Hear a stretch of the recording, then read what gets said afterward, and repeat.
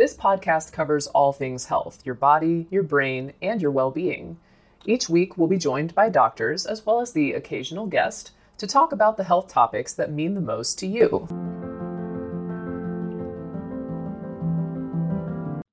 As always, we bring you fascinating stories and unique perspectives while looking for unexpected discoveries along the way. We'll also explore thought-provoking ideas and questions, like this one with Omicron surging. What are actionable steps you can take to stay safe? Here to help us answer that question is Dr. Sarah Lynn Mark. Dr. Mark is the lead on COVID-19 for the American Medical Women's Association and the former senior medical advisor for the White House, HHS, and NASA. Dr. Mark, thank you so much for being with us. It's great to have you with us today. Thank you. It's a pleasure to be with you today. So our focus today is going to be on the latest COVID surge with the Omicron variant. Our patients, friends, family members, everyone is so confused in the public about what is going on and what they can do to protect themselves. So, Dr. Mark, can you briefly highlight what we know right now about the Omicron variant? Why is it so much more contagious? Is the incubation period different? And does that mean that Delta is behind us? It's a really important question. Omicron is a variant of the SARS-CoV-2 virus. It has well over 50 different mutations, which enable it to be extremely contagious and to potentially evade the immune system. It is the most, or one of the most, transmissible viruses on this planet. I believe that we will all be exposed to it and potentially infected by it. And we know that vaccines and boosters, or what I like to call right now the third shot, may help to diminish some of the severity of what we can see from this virus. There is a lot of open questions because we are just dealing with it over a period of a few weeks. I think it's been pretty extraordinary about the numbers of individuals who've been infected in this country and around the globe in such a short period of time.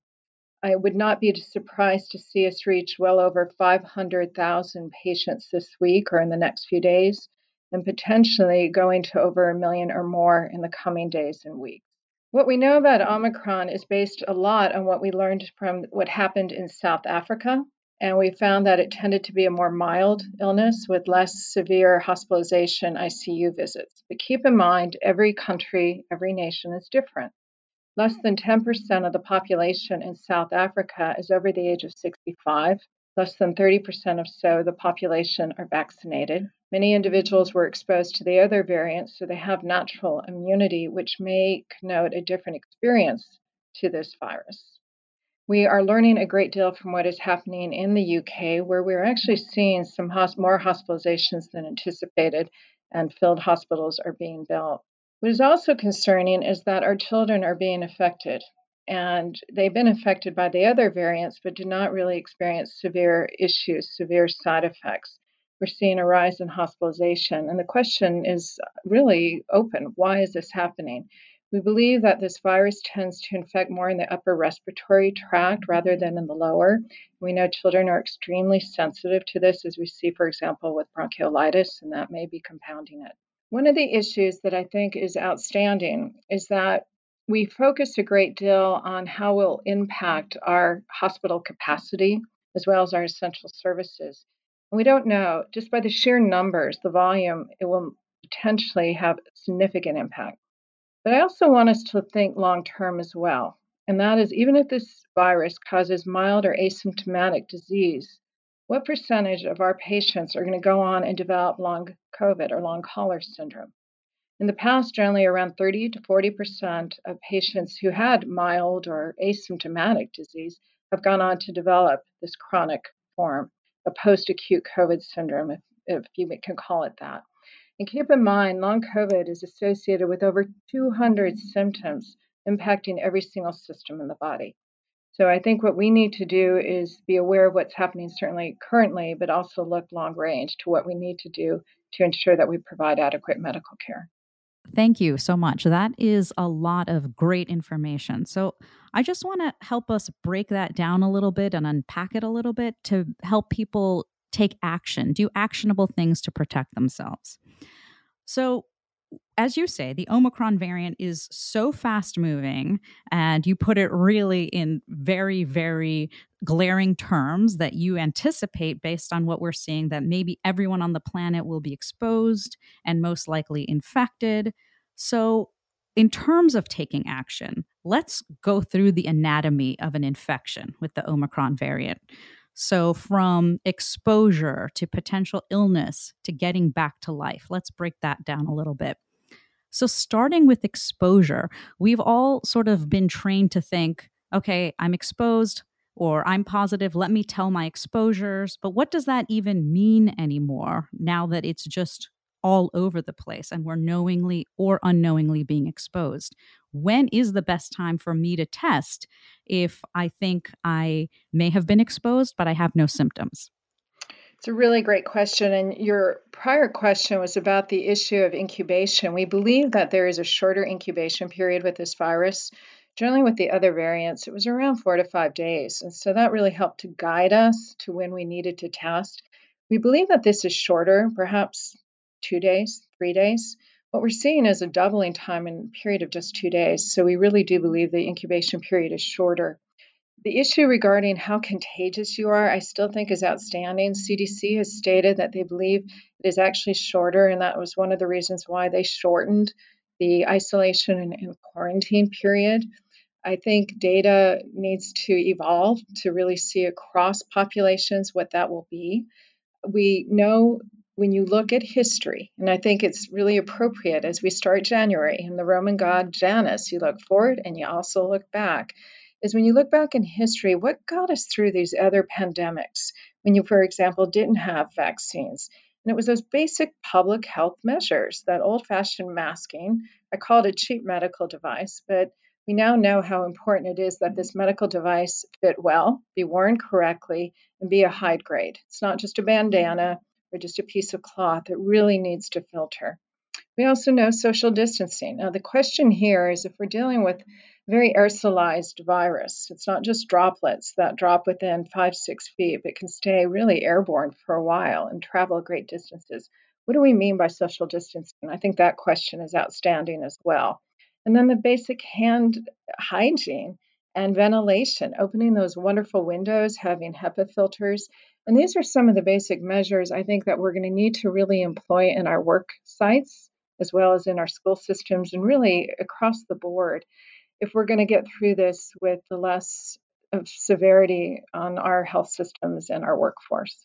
So what I'm hearing you say is that we should really kind of think about the infection being everywhere, and please correct me if I'm wrong, and sort of living in that way, not in a way that sort of imposes these harsh sort of mental health consequences, but living in a way that we would want to protect ourselves in the best way possible. So what does that mean if you test positive and you're asymptomatic and you're at home with your family?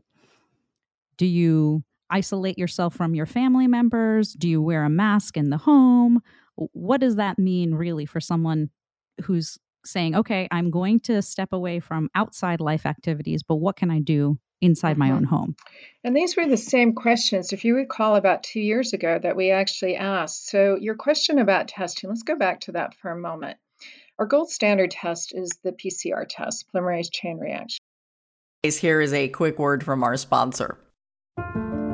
We take this few seconds off to inform you, our valued loyal listener, about the best health and fitness podcast shows from the Nespod Studios. Join us as we give you the best of the best health and wellness updates you can rely on for the treatment of chronic health problems. Classic functional medicine back to basics health tips and special updates from the best doctors in the United States of America. Check out this health and wellness podcast shows. Explore Health Talk Weekly, Healthy Lifestyle Matters, Excellent Health Digest, Healthy and Free Daily, and last but not least, Weekly Health and Fitness Corner. Also, check out Nasty Boy CC, the truest story never told fiction podcast, for that real life on the go experience with the 27-year-old golden boy, who made our guest invite #1 list. He tells us about his story as it happens in real time and in real life. It's Nasty Boy CC, the truest story never told. Go get a load of that happiness, because happiness is healthy as we know it. Join us every week as we continue to provide you the best of health and fitness wellness updates from around the globe. Enjoy the show.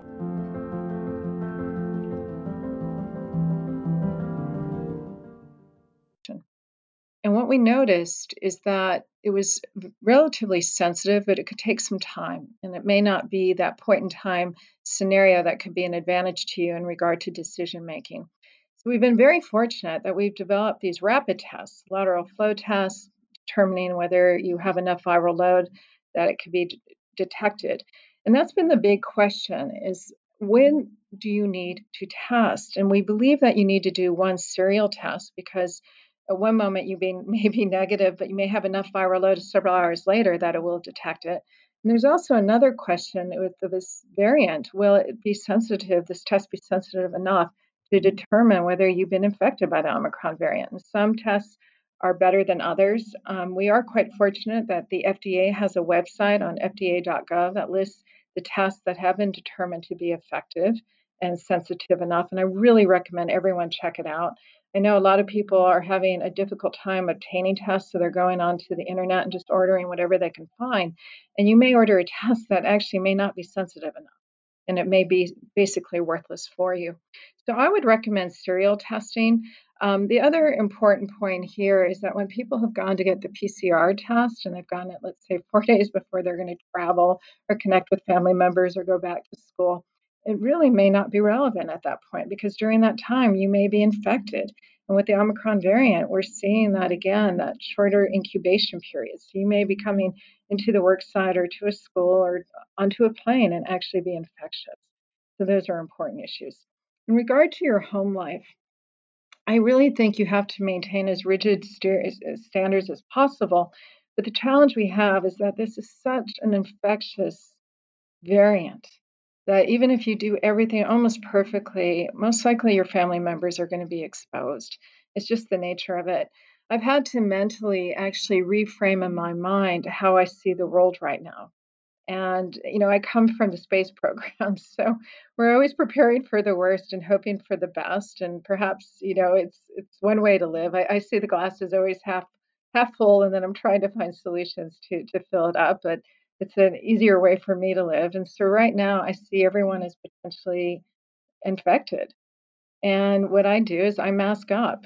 I'm pretty compulsive about that at this point, and I'm rethinking of what things I need to do and what the environment will be like. So, for example, I just canceled a trip back to my home state of Colorado, primarily because of airport scenarios and cancellations of flights, being on a plane where people are taking their masks off to eat and drink.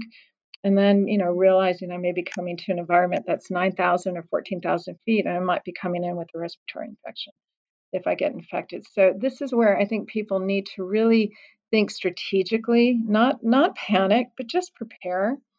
The one shining light here is if it goes through wildfire, like wildfire through our population, we will peak, we will come down. But again, we want to get through this with as less damage as possible. Yeah, I think you make a great point about really thinking strategically because, as you say, we've been living this for many years now. And I think that there had come a point where people that had done everything right, quote unquote, so had gotten vaccinated, had gotten the booster, their children are vaccinated, they are masking indoors, they're trying to do everything the way that best protects themselves and their families. And it can be really hard mentally to get back in a headspace where you're now kind of thinking, okay, now I have to limit things even more. So I'm just curious about your thoughts on that. You mentioned that you personally canceled a trip. How do we talk to our children specifically about trying to shift things so that we can best protect ourselves? It's really a change of mindset and letting people know that this isn't going to be forever. This is temporary. I know there's been a lot of debate recently about whether do we just close schools and go virtual or do we try to stay open as long as possible? And I've gone back and forth with that. And I'm right now at the moment where I think we actually go virtual. and allows teachers to do their lessons, to begin planning their lessons virtually so that they're less stressed. Because keep in mind, it's not just our children we have to protect. We have to protect our teachers and those who support our school systems. And we need to de-stress people as much as possible. I think if we can ensure that we could provide this perfect environment, I think everybody wants children back in school. We know it's the best place for them to be. But I think there's a great deal of stress right now from parents and from children themselves, and then certainly those who teach them. So in a sense, I'd almost go virtual for the next few weeks, which would also potentially limit the exchange of virus. So it might slow down the process and it allow people to just get control of their family situations. I think again, what we have to do is everything that we're able to do, but realize that this virus is just it's so transmissible in the air, stays in the air. In our cold, dry environments, it stays in the air. So no matter what you may do, you still might be getting infected, but it will be from doing your daily life, not going to a mass concert and being around thousands of people screaming. So I think, we just have to realign. And I always tell people, and we do this as physicians and we do this as clinicians, the risk benefit analysis. There's always a risk to what we do in life, but is the benefit going to override it? And once you make that decision, then you go with it. So, for example, was it worth connecting with somebody knowing that you might be infected? Will that infect the rest of your family or what you need to do to go back to school or to go back to work? I mean, so this is where we each have to have ownership of our decisions. Well, that really resonates with me as the mother of two children that are in elementary school, where our school did go virtual for the elementary kids this week, which was definitely something that was a huge stress on us as parents, trying to balance our work. Yes. My husband's a health professional as well, so trying to figure that out. And then we have a toddler who's in daycare, and the daycare is open. So the question is now, how are we going to protect these children that are younger than 5 that can't be vaccinated and that can't wear masks? So one of the things, and I'd love to get your thoughts on this, a lot of moms that are in a similar position have kind of pushed our nursing a lot longer than we may have wanted to do. So I am still nursing. I have I think 19-month-old at this point, and I am just trying to get her any kind of protection I can. So through being vaccinated and then boosted, I am continuing to go forward with this until she can potentially be vaccinated. What are your thoughts? What's the data that we have on breastfeeding and protection for the unvaccinated? It's a really great question, and thank you for sharing your experiences. I know as we talk about going virtual, the impact is so significant, especially on working moms and dads, because it totally disrupts every part of your life. And that's why I think preparation is helpful. If you're given a little leeway, you can perhaps get into place what you need to do to support yourself and your family. So again, not doing it last minute, but having a little bit of lag time, so to speak, can be helpful.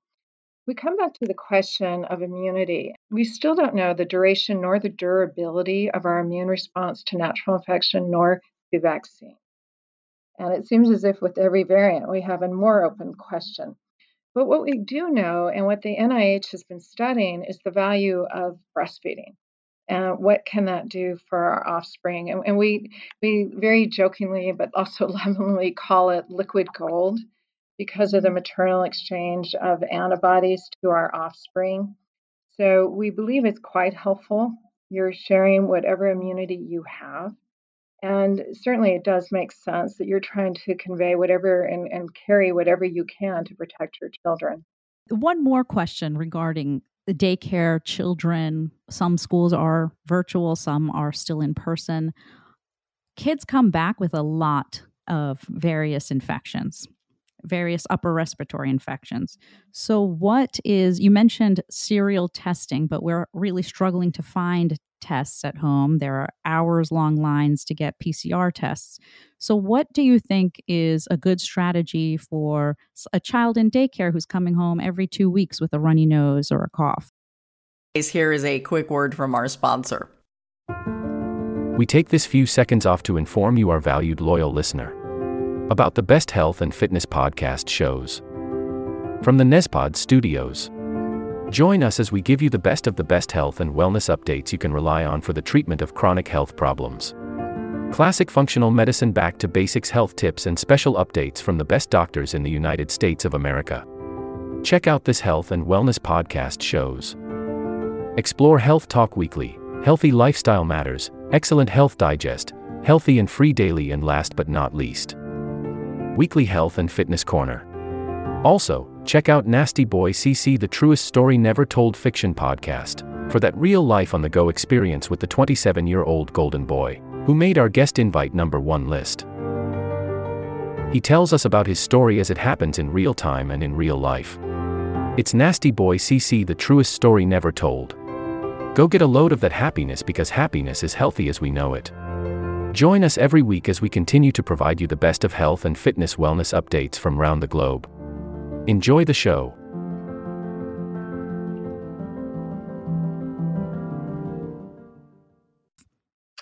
Yes, we always, again, very jokingly and lovingly call them giant petri dishes because they are being exposed. And actually, in a sense, those exposures are helping to develop an immune system to make it more robust. So in prior years, that would not necessarily be a bad thing. It would be uncomfortable for family members who would have a cold or symptoms significant for a cold or an upper respiratory infection, and you move on. But because we're dealing with, again, the coronavirus, and we don't know the long-term impact of it, it carries a different weight. I think the challenge we have now with testing is that, one, we have a shortage, so there's an access issue, and then there's the issue of sensitivity. I'm beginning to feel, until we correct that situation, it's almost like checking for a drop of water in an ocean, because the virus is so much around us. And again, if you just sort of flip the switch to everyone is infected at this point, even though hopefully they're not, and you act accordingly, I think that changes your behavior. I just think that we are in a scenario right now, we use these cataclysmic terms, blizzard, deluge, inferno, tornado, all the terms of a disaster movie to connote what we're experiencing.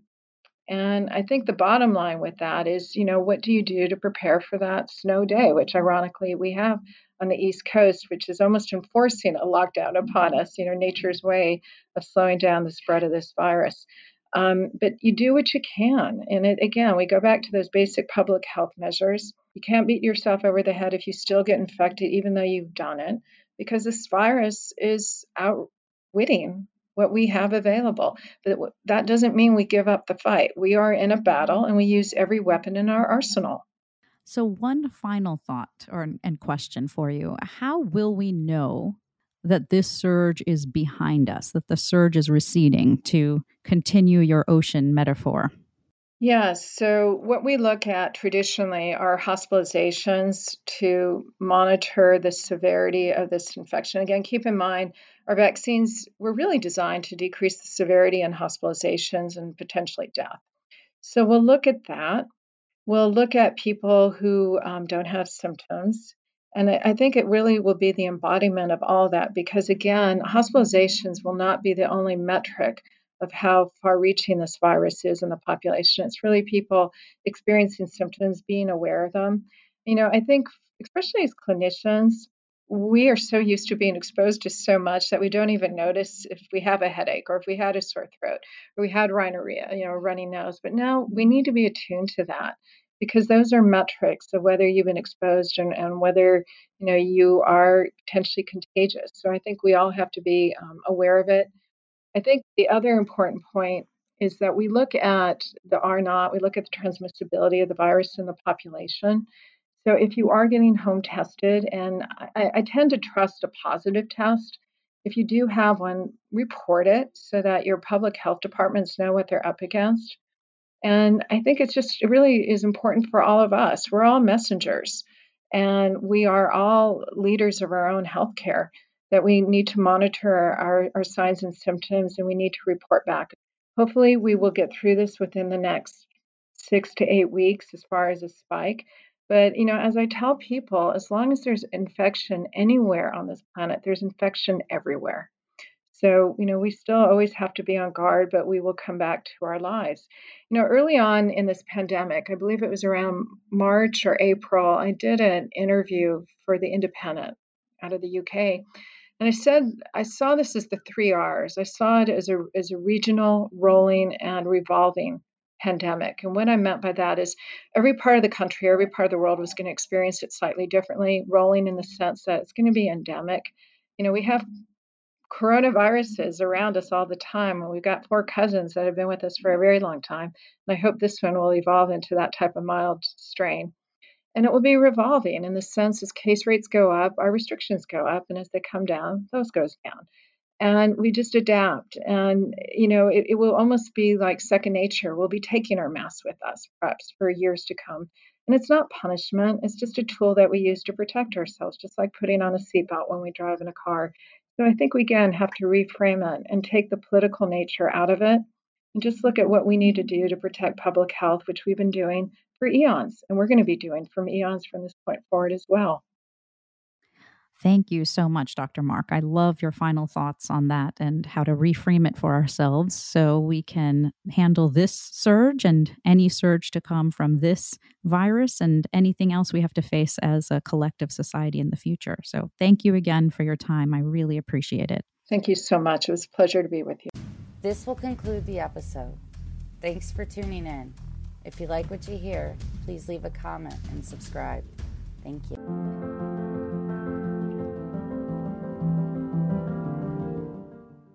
This will conclude the episode. Thanks for tuning in. If you like what you hear, please leave a comment and subscribe. Thank you.